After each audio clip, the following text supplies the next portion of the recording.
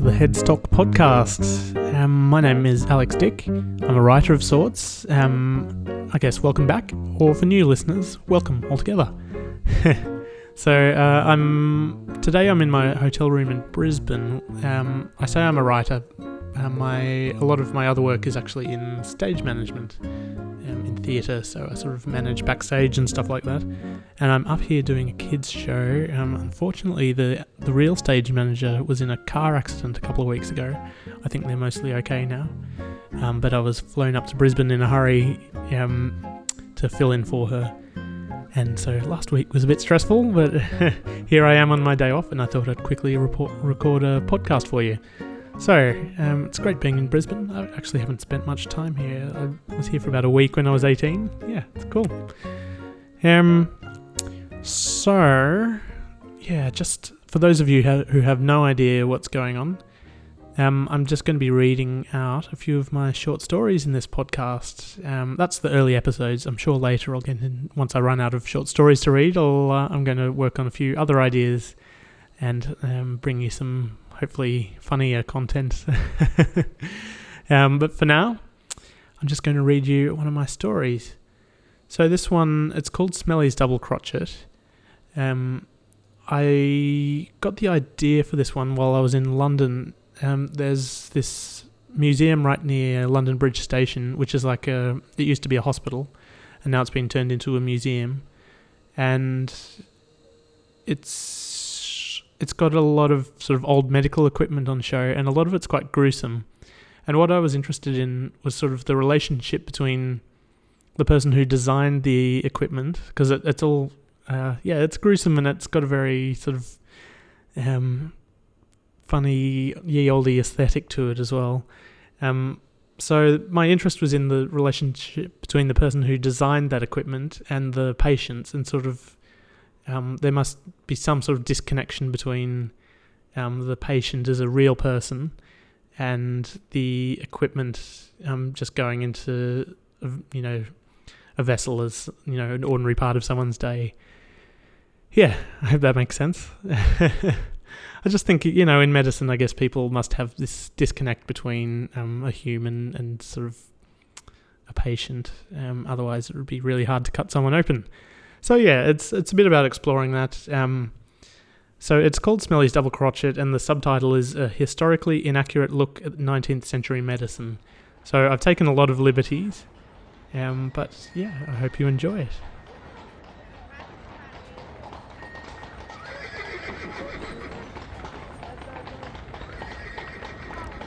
Smelly's Double Crotchet, A Historically Inaccurate Look at 19th Century Medicine.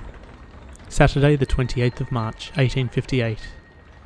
As a medical professional, even I have my moments of sorrow upon the passing of a patient. Today, at approximately midday, we lost a young lady, no more than 19, who had miscarried, and the inanimate entity had begun to go septic. We found out far too late an infection began to run through her bloodstream. We applied a course of leeches, letting what I estimate to be near on 30 ounces of blood. In such an extreme case, one would often expect results with this amount of blood taken. But it seems time was not on our side, and a last-minute attempt to remove the entity through decapitation and a forced dilation of the cervix proved itself fatal to all involved. All except me, that is. And the nurse, she was fine too, although rather more shaken than I. At the last hour of her shift, she hung up her apron and expressed her intention to never return. Losing a patient in such tragic circumstances and a member of staff on the same day is a serious blow to my institution, not to mention my ego. So this is how I have found myself in this borough on the north side of the river. I have a favourite hovel and ale house down Lamb's Conduit. Although it is a far walk from my house, I do find the late amble home calming to the soul. As I scribble into this diary, I can't help but think the equipment is to blame. It still feels primitive, and I feel like a dog who can only express himself by barking, not having the dexterity of tongue to form vowels and consonants. I need the proper tools to be able to express my profession, but the equipment just doesn't exist. Monday, the 5th of April, 1858. Nothing of note for today's diary entry other than a personal reminder to pay the ghastly visit to the landlord I dread each month. He's a loathsome man with nothing but poison curses flooding from his mouth, the likes of which would make my mother roll in her grave. An unfortunate move for her, as she is now buried next to my father, and the two never saw eye to eye in the mortal world. The rent again has made an unexpected leap, but I have something in the pipeline. Something that will, if all goes well, not only be of great benefit to my profession, to the health and well-being of mankind, but also to make me profoundly and exasperatingly rich. Monday the 12th of April, 1858. A strange call from the vicar today. A couple had become united in matrimony, and upon attempting to consummate, the husband discovered that his dearly beloved was in fact one of those hermaphrodites. The vicar was concerned about the husband's damnation, as lying with another man is out of the question according to the current doctrine. However, the Holy Rule Book spoke nothing of medical anomalies such as this, and he was at a loss.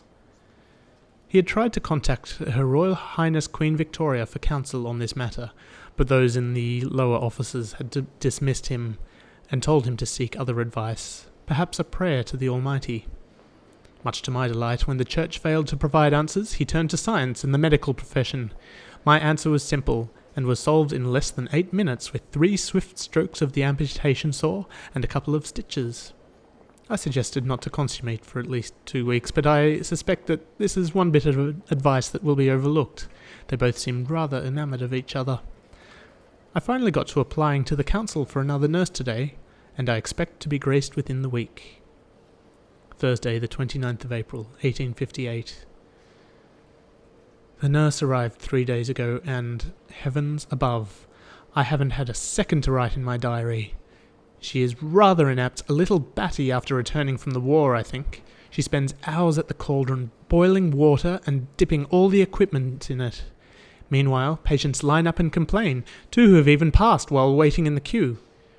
If there's one thing I can't abide, it's keeping people waiting. The British public aren't used to queuing. It's not in their constitution.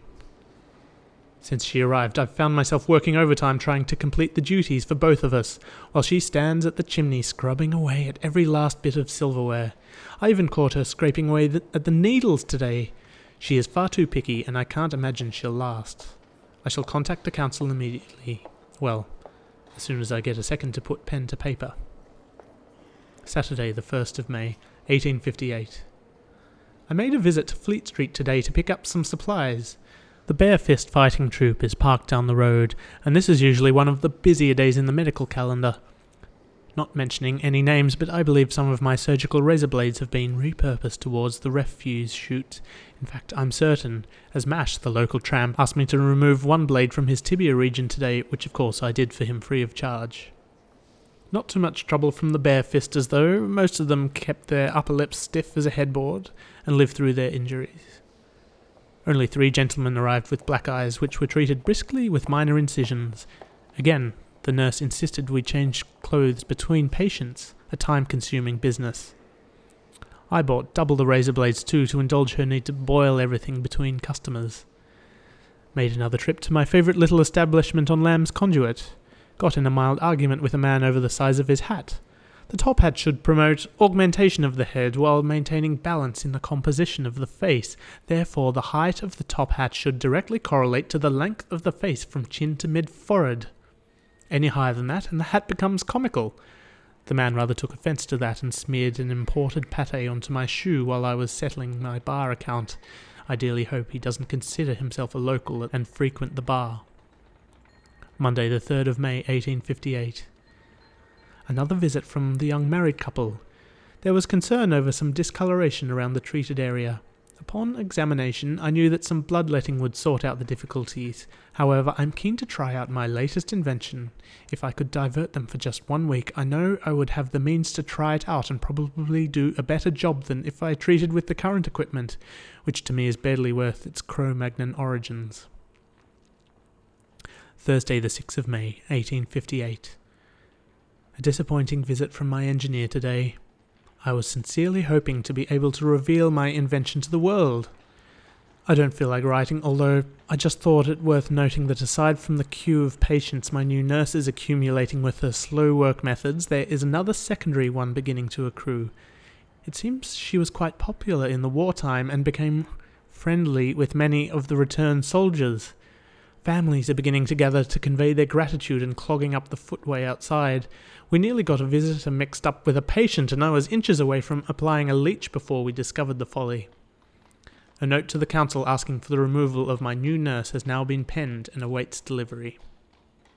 Tuesday the 11th of May, 1858.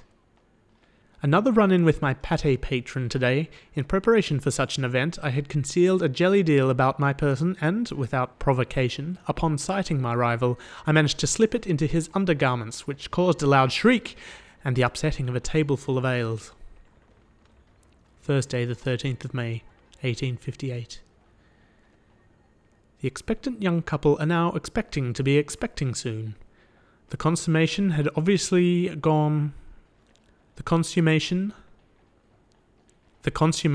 obviously going well, although the discoloration around the groin region is spreading. Again, I feel that a short wait to try out my invention is worth it. I sent them away until further notice, and I will entrust the hospital to my nurse for the afternoon as I revisit the engineer. I expect immediate results from him, or I shall look elsewhere for the services of a more skilled craftsman. Friday the 14th of May, 1858. Today, I perfected my masterpiece, my magnum opus.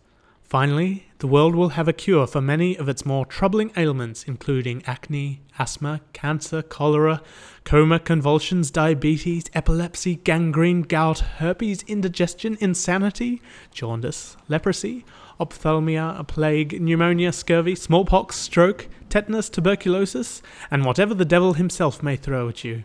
I may even use that on the shop front, window space allowing, although with all that many words involved, I can't imagine there would be much space left for the transfenestration of light.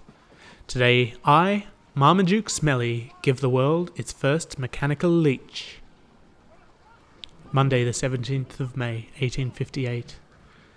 Performed a successful amputation before a group of students today. It was a large group. The patient was a man who had fallen in the Thames during a minor scuffle with the Bow Street runners. A case of mistaken identity, apparently. Not for me to judge, of course. What was of concern for me was the deep graze he sustained on a piece of submerged rusty machinery left by the men who'd worked on the sewerage system. The wound had gone unattended for too long, and there was no choice but to remove it. Students gathered in the theatre, eager and excited for the impending surgery. I spoke to one afterwards about our mutual friend, Charles Darwin.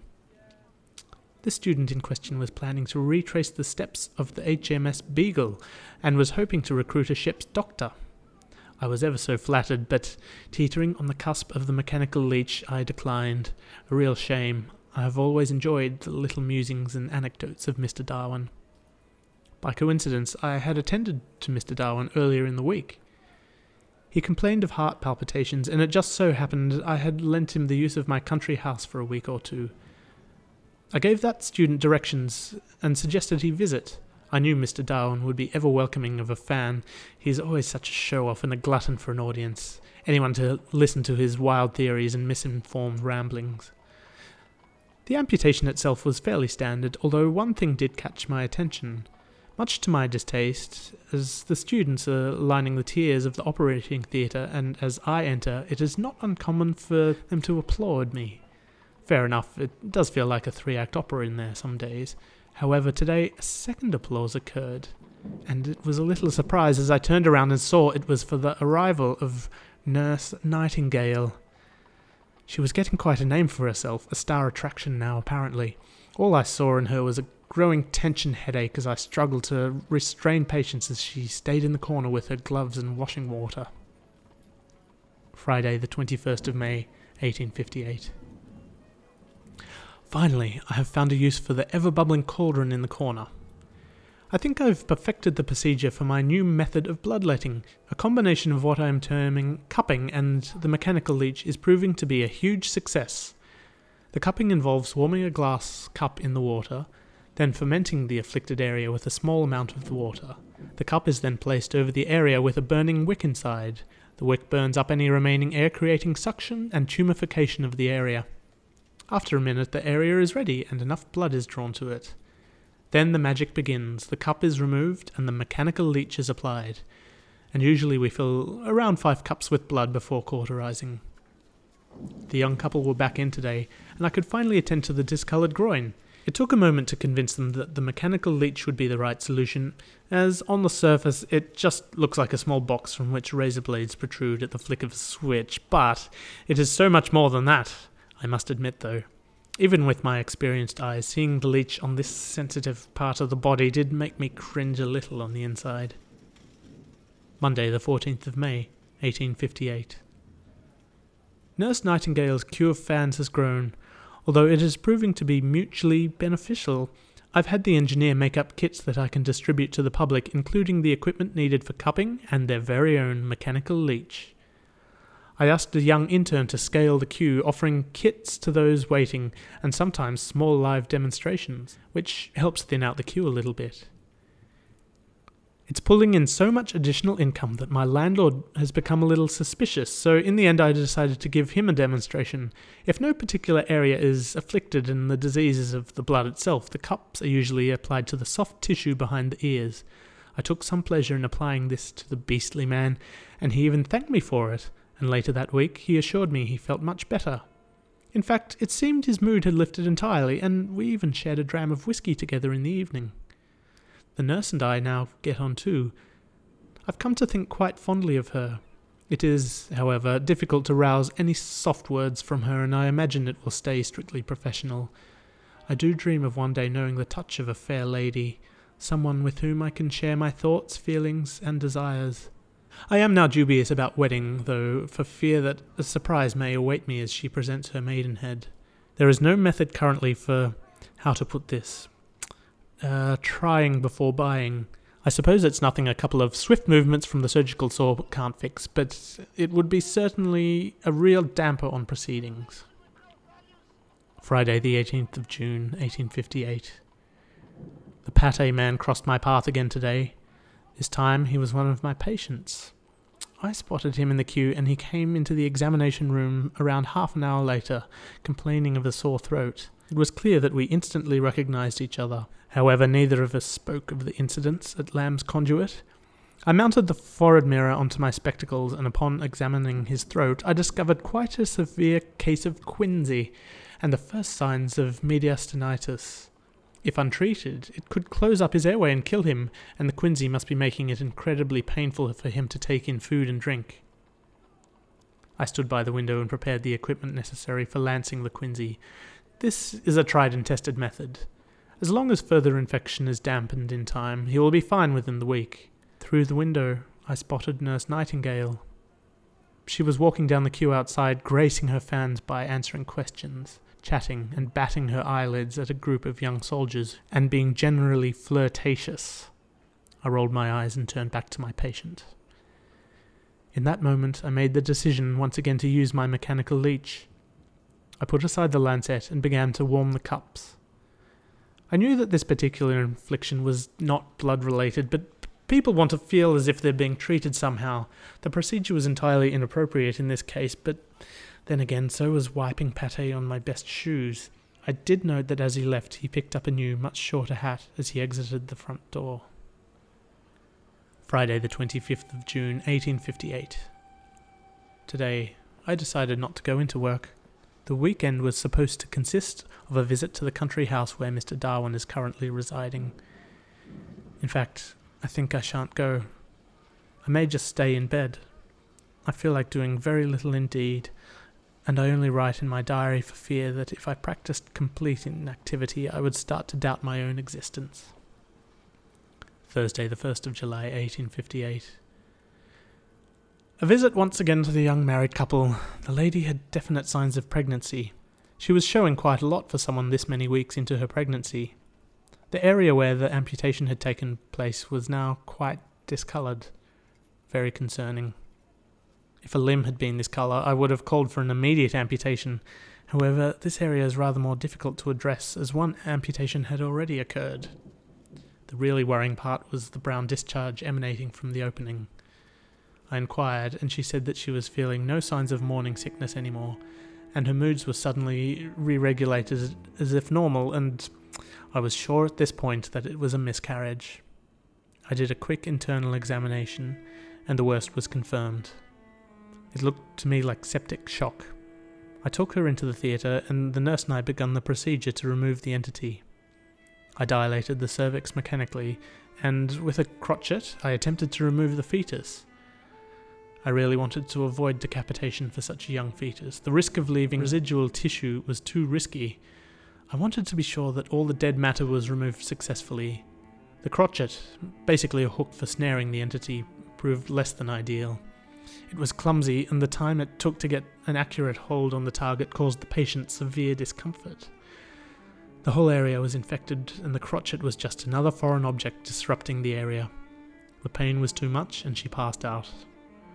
The operation was eventually successful, but the degree of infection was already critical, and I fear she shall not last the month. The couple were thankful nonetheless, particularly to Nurse Nightingale, who stayed by her bed during recovery, offering no end of comfort in her waking hours. Monday, the 5th of January, 1858. Today I took the letter of complaint before the council, asking for Miss Nightingale to be relocated. This was a mistake. At least 2 members of the council had returned from the war, and they say it was all due to her care and aid. I had not heard of this lady, but apparently she was taking over Britain, one giddy-eyed soldier at a time. This only fueled my hatred for her. All I could think of was a way to get her on the operating table, so I could, somehow make a fatal error, or even just leave some swabbing in there before sewing her back up, leaving something in there that will cause infection. But with the amount of time she spends cleaning, I can't imagine she'll ever catch anything. Terrible for the immune system. I suppose this works in my favour, as one little influenza could be the end of her. Tuesday the 13th of July, 1858. Another sad day in the medical profession. Today marks the passing of my dear hermaphrodite child patient. She was barely 19, and her husband seems inconsolable. Again, the vicar is having trouble deciding what the correct course of action is. He is concerned about burying the body among proper Christians and wasn't sure of the etiquette involved. I felt like bludgeoning him at the thought of it. This poor girl had little choice in the world but to live as best as she could with her affliction, an affliction that God himself must have bestowed upon her too. I couldn't see why the vicar would even entertain the thought of not giving her a burial on consecrated ground. I thought it was his job to be with the family and ensure their well-being. No wonder the poor husband was a mess with his spiritual leader all in a tiz. It really angered me, and I looked back at the whole situation to see if there was anything I could have done. Again, I feel like the current technology is to blame for all this business. It is so clumsy and difficult to wield, some of it too heavy or large that, given the choice, I would not have it probing in my own body if I were to fall ill. I must set up a meeting with the engineer to see if we can sort something out. Friday, the 16th of July, 1858. A string of unfortunate events has caused me to re-evaluate. Today I penned another letter, this time to my student friend, inquiring whether the position as ship's doctor was still open. I believe it is time for me to break away from my residency here at St. Thomas's. I seem to have had a string of patients taking a turn for the worse, and I fear that it is not my skills that are failing me, but my mood. I can't keep going on like this. I know that if I'm having a cheery day at work, my successes are higher. I seem to be in a rut which feels like some ditch that swallows one further the more one struggles to get out. Nurse Nightingale is practically running the place now anyway. I would be surely unmissed if I were to just fade away into the curtains. I shall post the letter to my student friend tomorrow, post-haste. Wednesday, 21st of July, 1858. My engineer came back to me today. He had something in hand which I find most exciting. I almost wish for a miscarriage patient to walk in today so I could have the chance to use it. Today, he presented me with a miracle of modern medicine, the double crotchet. Long and slender for comfort, not unlike tongs but with small hooks at the end, with all the benefits of a single crotchet but with so much more accuracy. This is what would be my legacy. This would be my gift to the world. Smelly's double crotchet. It completely eclipsed the news I had from the council telling me that St. Thomas's was to be closed down and reopened a couple of years for the harlot Nightingale to train her nurses in. I was ready to leave anyway. Saturday, 31st of July, 1858. I walked today through Westminster. I had in my mind a certain bottle of liquor that I have now taken to sharing with my landlord in the evenings. On the way through St. James's, I stopped at a little boutique store, the kind I usually wouldn't bother with. This one caught my eye, and I felt the need to go in. And in there, I purchased the finest top hat man has ever seen, perfect in its balance of composition, framing the face with delicacy and aplomb. It is perfect, and I intend now to wear it every day until I die.